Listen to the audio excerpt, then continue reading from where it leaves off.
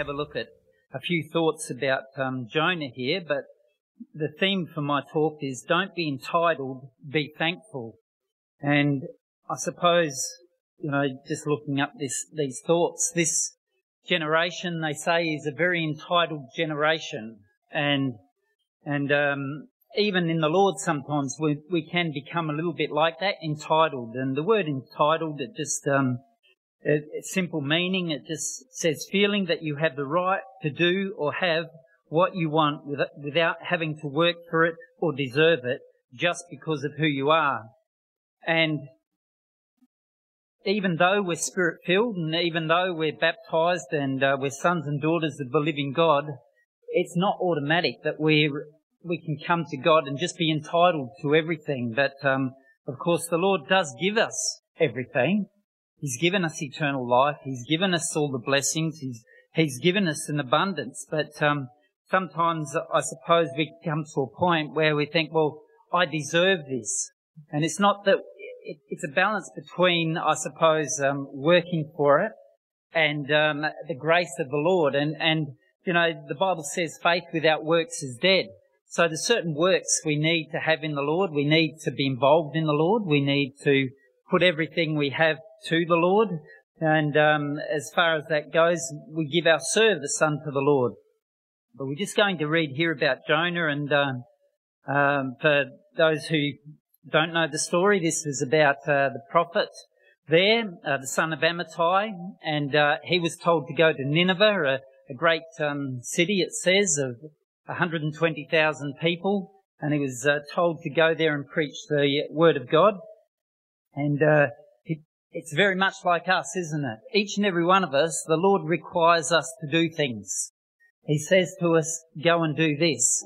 And we've got incredible encouragement in the Bible as to what we need to do. We don't even need to ask. We can see it all there. I mean, Mark 16, for example, go and preach the gospel. We've all got that commission.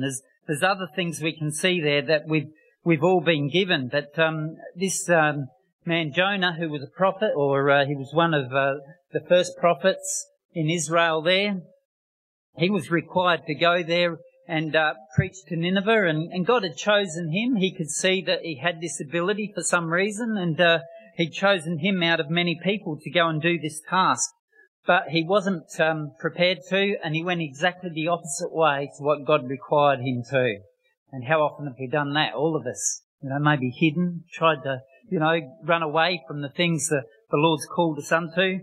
But what happened was when he went to Nineveh, he was in a ship, the Bible says, and it says they cast lots because he said to them, look, we're in this big storm here, they're about to die, and this is going to happen because I've been told to go to Nineveh and preach the gospel. And he said, you need to throw me overboard. And, what happened, of course, in the end, they cast lots and they chose who was going to throw him overboard. They threw him overboard, and God was gracious unto him, and he landed in a big fish. And the big fish swallowed him up, and he was in there for 3 days and 3 nights. And, there's a reference to this in the New Testament, which we're going to read. For many of us, I guess it's a well-known story, but you think about this. He was in that fish for 3 days and 3 nights. There was a lot to think about at that time. You can imagine the gastric juices there trying to devour him. It was pitch black. He stunk. The only thing to eat was raw fish. And he didn't know how long he was going to be there. And maybe we feel a little bit like that at times, that we're in a bit of a dark hole. We're in this place where we can't get out, where there's things that stink around us. And we feel like, how long am I going to be in this situation? How long do I have to bear with this? And maybe Jonah at this time was just thinking, I just want to die. And what we read about Jonah, a couple of times he actually says that, I just want to die. That's how fed up he was. And it wasn't when he was in the fish's belly, it was later on actually that it says that. And maybe we can feel like that in life where we're compassed about. In chapter 2 of Jonah, we just read in verse 5, the waters compass me about, even to the soul. The depth closed me round about. The weeds were wrapped about my head. You know, and it talks about how he went into the depths of the sea. And for those who remember Brad Noble's talk, can't remember exactly, but it's a long way from here to McDonald's. Is that right, Brad? A bit further. There you go. The depths of the sea. So he was in this great fish, not knowing where he was going to be. And maybe we're like that. We feel like we're going down into the depths of the sea. We've got problems wrapped around our whole life there. And what are we going to do? And of course, you can imagine Jonah there. He was praying unto God. We would be, wouldn't we? And is he the first person to ever been inside of a fish? A great whale? He's actually not. I thought he was, but some time ago can't remember, there was this story come up on the internet there, and it was talking about this person by the name of Marquez. He was a 56-year-old fisherman, Luigi Marquez. He was swallowed by a whale after a great storm as well, as it turns out. And he was inside this whale for a few days there. He says, it was the most frightening thing I've ever lived.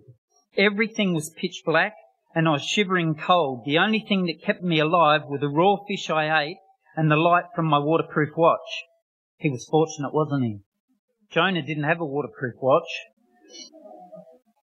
That is how I kept in touch with time, and the smell I will never forget, the horrible stench of putrid decomposition I had to wash for 3 days before the odour went away.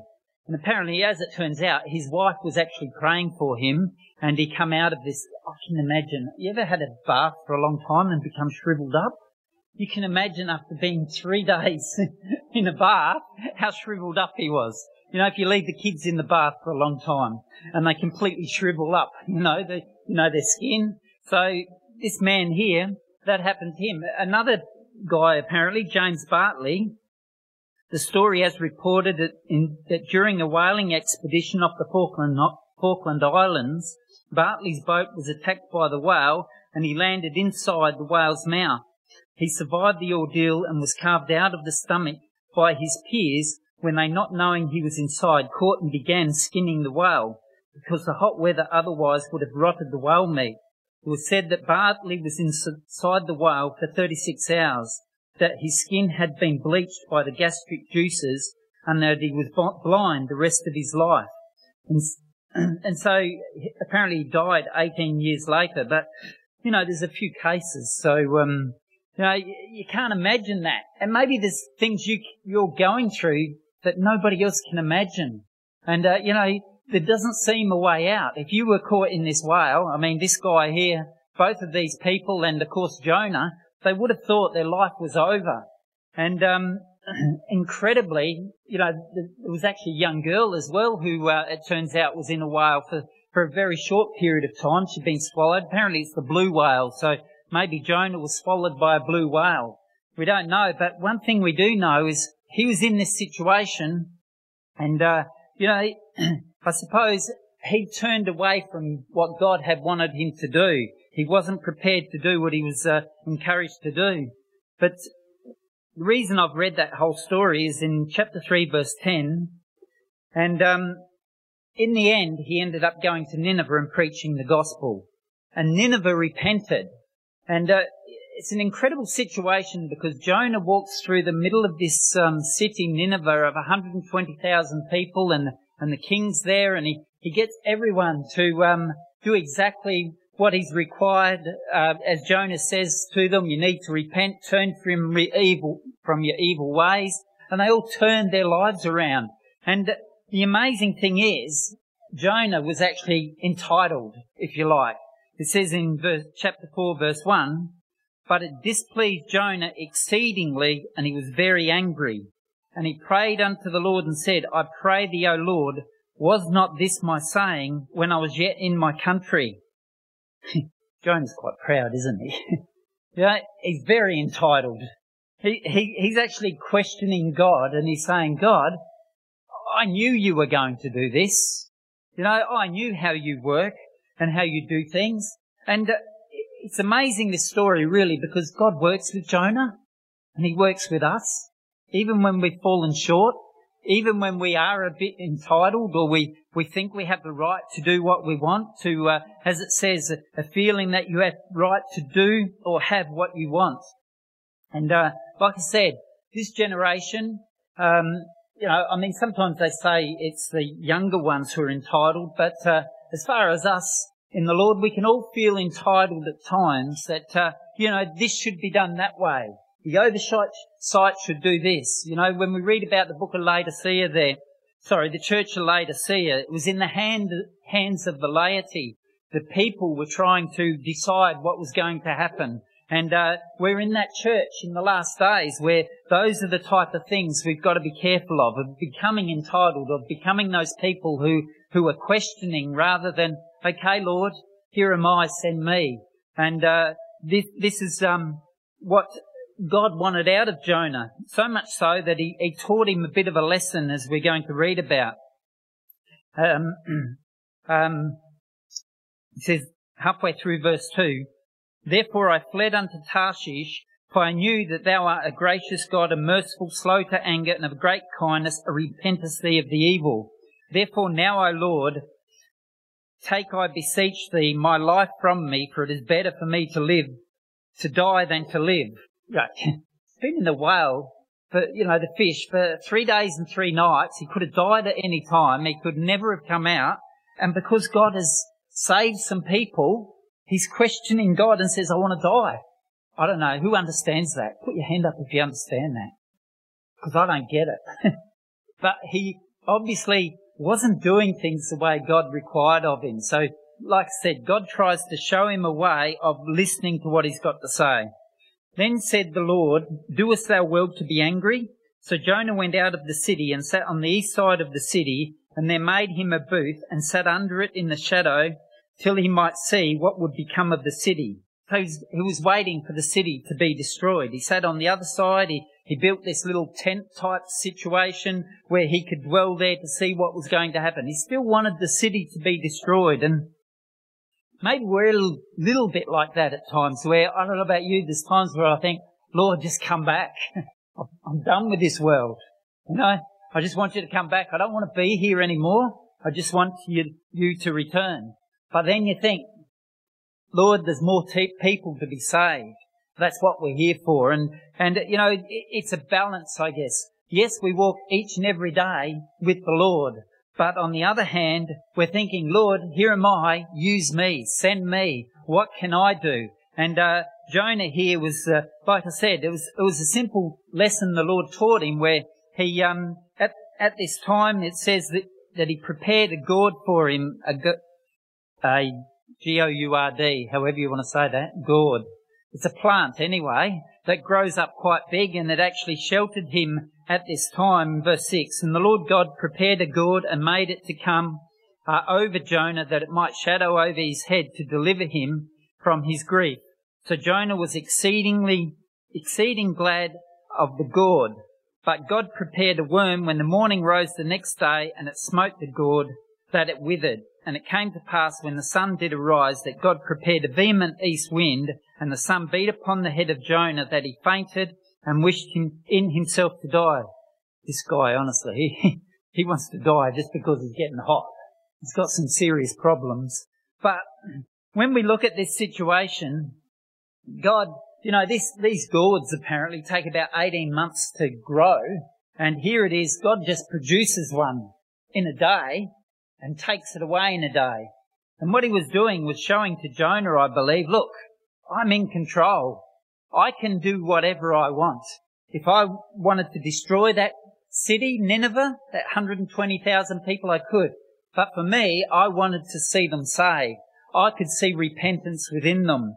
And, I've produced this gourd for you, this plant that's sheltering you from the sun, and I've taken it away by sending an east wind, so I can take it away at any time. So God is in control.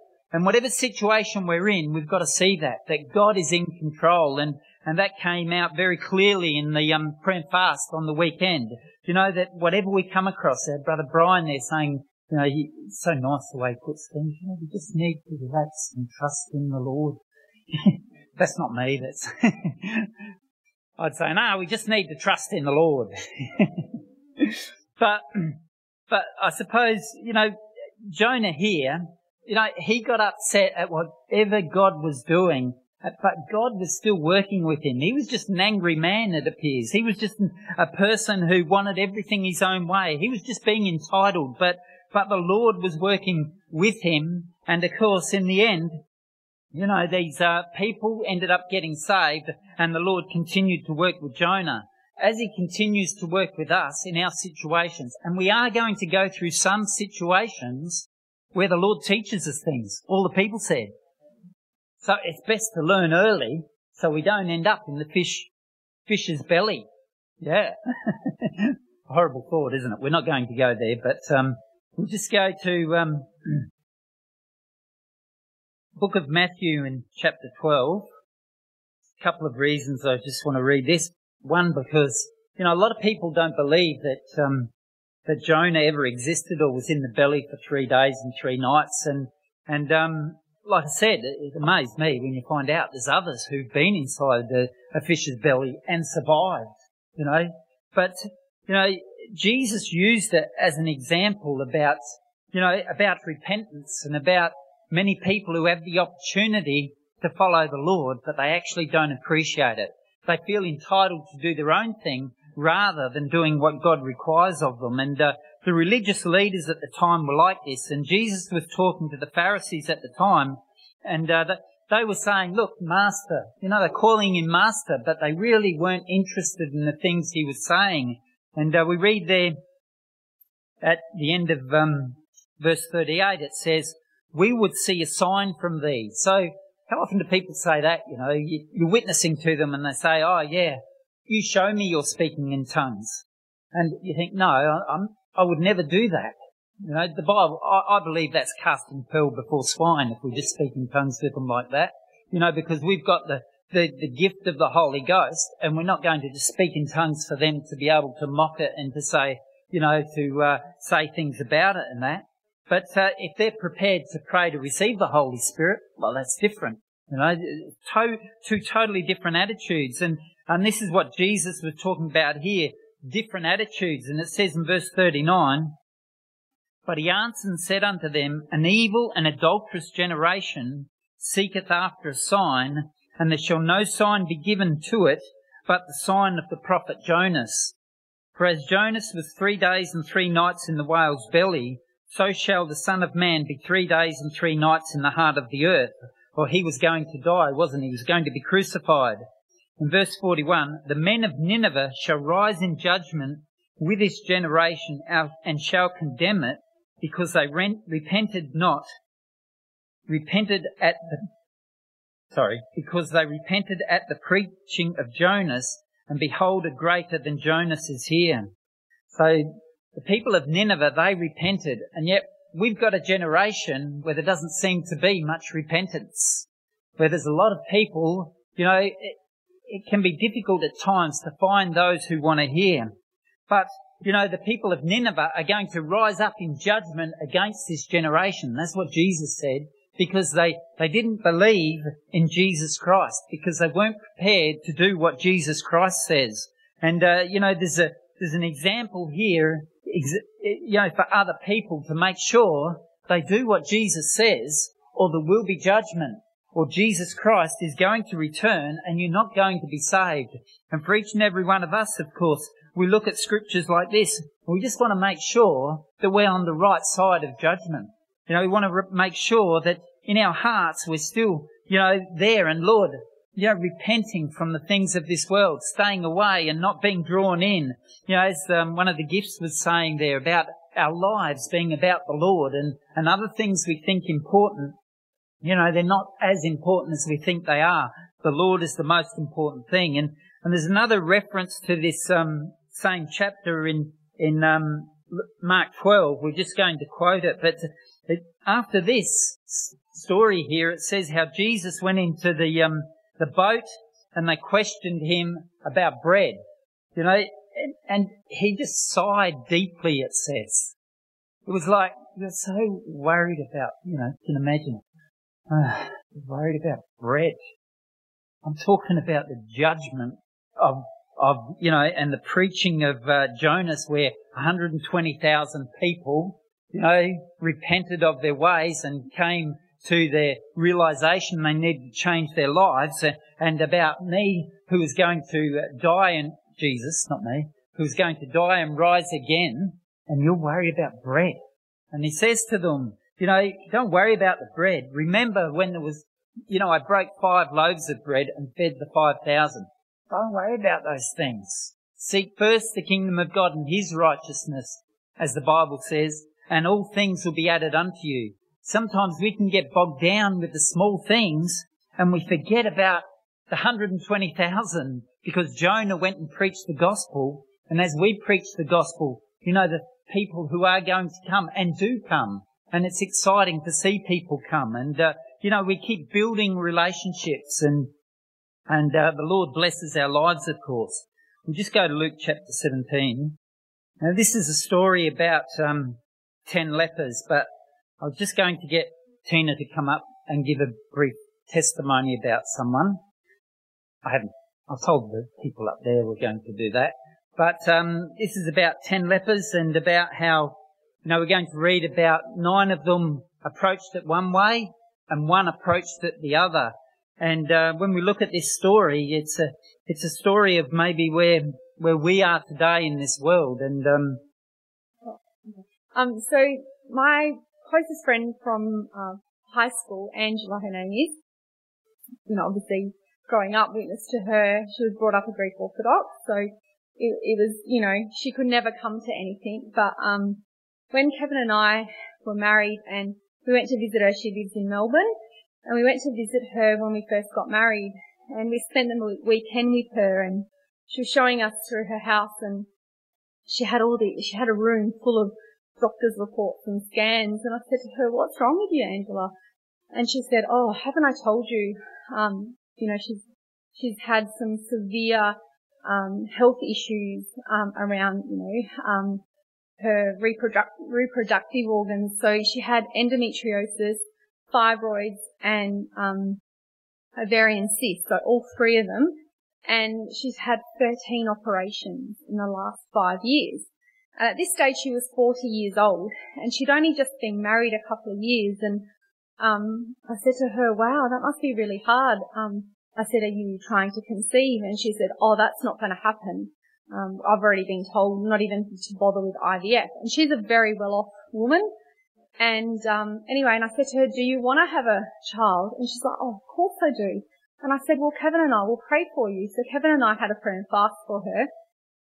And a few months later, what do you know? She was pregnant, and which was amazing. Number one, she was over 40, and that she'd had all these problems. And the whole way through her pregnancy, she was told she was going to have all these problems. She was probably going to miscarry, or there was going to be something wrong with the child. Anyway, we heard she had a baby. It was awesome. Praise the Lord. And she admitted it was a miracle. She told everyone it was a miracle. She said that our church had prayed for her. So it was awesome to have that recognition that the Lord had done that amazing thing. Anyway, fast forward 8 years, we met up with her again a few weeks ago. She came back to Adelaide for a visit, and we caught up with her for dinner. And we were just talking, and we were talking about her 8-year-old, how she's asking about the Lord. And her husband got angry at her that she hasn't told.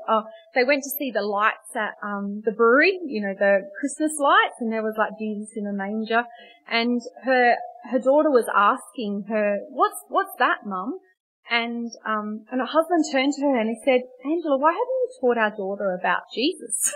And she said, "Oh, I'm just going to leave that when she's old enough to make her own decision." And then I brought up that I said to her, "Well," I said, "she is a miracle child after all." And she said, "Yeah, I know." And then she said, "My husband was angry. We had to pay so much money for doctors when I was giving birth." And I said, "What do you mean?" And she said, "I had to have a special pediatric doctor and a specialist doctor for her when she gave birth, and she had to have a cesarean because she had fibroids that were this big. They were the size of massive oranges. And they didn't even know if the baby was going to be viable because it takes all the nutrients and hormones from the baby, and also that she would probably bleed to death." So she had her last scan when she was pregnant, and so, you know, she's having this birth, and she said she was praying, and she said when she delivered the baby, she's a very impatient person, and she wanted to get up, and they said to her, "You've just had a cesarean, like you basically, you can't use your legs." And she said, "Well, what's happening? I can't feel anything." And they said, "Well, we don't know. We can't find anything." And she's like, "What do you mean you can't find the baby?" And they said, "No, you've given birth to a very healthy baby, but we can't find the fibroids. Like, they're this big. Like, we've got the scans from only a few weeks ago." Had completely disappeared. And she said to the doctor, "Well, where have they gone?" And he goes, "I don't know, like maybe they've just dissolved back into the body, into the muscles." And she said, "Does that happen?" And he said, "No." And so it was amazing. She said, "What about my daughter?" And they said, "There's nothing wrong with her." So it was just amazing to have that testimony 8 years later that she's told us, and that she still can see it was a blessing of the Lord. So that was it. Easier to get her to talk about women's things rather than me. I was going to mention that, but I thought, no, she knows all about that. But I suppose I got that testimony mentioned because, you know, when we look, sometimes, you know, we didn't even know about that amazing healing side of it until 8 years later. And, you know, that woman has been to a meeting, and who knows what will come of that. But it's just exciting, really. But in Luke 17 here we read, "And it came to pass, as he," that's Jesus, "went to Jerusalem, that he passed through the midst of Samaria and Galilee. And as he entered into a certain village, there met him 10 men that were lepers, which stood afar off. And they lifted up their voices and said, 'Jesus, Master, have mercy on us.'" So there's these men here, 10 lepers. And, you know, they're really outcasts of society. Even as far as the city, they weren't allowed to go in the city. And, you know, it says he was in this area of Samaria, and we know that one of them was a Samaritan because it says that later on. And the Samaritans, of course, as many of us know, were hated by the Jews. And how they become Samaritans was they were half Jew and half Gentiles, because the race came about after the Assyrian captivity of the northern kingdom of Israel in 721 BC. And that's how the Samaritans came to be. And they really didn't fit in anywhere. And we read on in this story that here they were calling Jesus Master. And did they really understand who he was? No. And does this woman, Angela, understand? No. But I suppose just mentioning that, we need to keep in touch with people who we know and catch up with them every so often, because they could be an outcast. They could be a Samaritan. They could be there and hated by everyone. And you don't know when their time is going to come where they need a miracle. I mean, with Angela there, you know, it was just the Lord's timing, wasn't it? And she hasn't come to the Lord yet. She's been to one meeting, and who knows what will happen. But I suppose to me it's exciting, and we want to build those relationships so that those people, you know, if we've all built those relationships, and we do, and we know we do, then as time goes on, those people will come to us, and, you know, they'll end up coming to the Lord. But it says here, what happened in verse 14, "And when he saw them, he said unto them, 'Go show yourselves unto the priests.' And it came to pass that as they went, they were cleansed. And one of them, when he saw that he was healed, turned back, and with a loud voice glorified God, and fell down on his face at his feet, giving him thanks, and he was a Samaritan." And he says, "Were there not 10 cleansed, but where are the 9? So we work on the 10, and we work that the Lord's going to get the 1, all the people said. And eventually, the 1 falls in. I mean, I often have a joke, you know, when I'm with Phil saying, "This is the sheep, this is the 1, you know." And wherever we go, we witness and just say, "This is the 1. We get excited about it. And eventually, it is the 1. And the 1 gets baptised or receives the Holy Spirit. And when we look at these things, these are the things we want to see, of course. But Jesus here says, look, there's only this stranger in verse 18 who's come to give glory to God. And, but you know what? We don't know what happened to the other 9. It actually says they had to go to the high priest there, and they were more than likely Jews because they did exactly what the Old Testament said. And if you want to read it, it's incredible what they actually have to do. I'm not going to read it all, but just a little bit of it. I won't read it. There's too much of it. But in the book of Leviticus, chapter 14, it goes through exactly what they had to do as far as, for leprosy. We'll just read a bit. I think we've got a bit of time. Leviticus chapter 14. I don't know why I said 4, because it's verse 4 where I'm looking at reading. Chapter 14, just read a little bit of it. In verse 4 it says, "Then shall the priest command to take him that is to be cleansed, of leprosy that is, 2 birds alive and clean, and cedar wood and scarlet and hyssop." So they had to get 2 birds, 2 live birds, and these other things, these 3 things, cedar wood, scarlet and hyssop. And the priest shall command that one of the birds be killed in an earthen vessel over running water. So he kills one of the birds. Sorry for the bird lovers, but he kills one of the birds, probably chops its head off and puts it under running water. It's the Bible that says it, not me. And then it says, in verse 7, "And he shall sprinkle upon him that is to be cleansed from the leprosy 7 times, and shall pronounce him clean." I think he's pretty dirty at this stage. He's got these dead birds and blood and everything all over him, and the hyssop and it's a pretty messy situation. But he has to go through this, and then he has to wash his clothes, and then he has to shave his head and his beard and his eyelashes and eyebrows and everything, and he has to go through this amazing process, and it goes on for some time. And after 7 days, he has to do it again. He has to shave his head and his beard and his eyebrows, and then it gets I just got to read this verse because I read it and thought, oh my goodness, the things he had to do in verse 14. "And the priest shall take some of the blood of the trespass offering, and the priest shall put it upon the tip of the right ear of him that is to be cleansed, and upon the thumb of his right hand, and upon the great toe of his right foot." It goes on. You can read the rest of it later for homework. But there was an amazing process, and that's the law, that's the Old Testament, that's works. But here was this Samaritan that was just cleansed. He come back to give God the glory, and of course he was made completely whole. And that's the Jesus we're part of, the one that, was dead for 3 days and rose again, the one that, we can call upon in our time of need. We're not entitled, as the Bible says. We come before the throne of grace boldly. Although we're bold, it's still the throne of grace, free unmerited favour. We never earn it. It's grace. Everything we're given is of grace and mercy and compassion and the love of God and those things that only come from God alone. And we just want to read this chapter. We'll just go to Hebrews chapter 5. And you know how I just had to read that bit about the cleansing and what they had to do. You have to read the rest of it later. It's quite detailed. Hebrews chapter 5.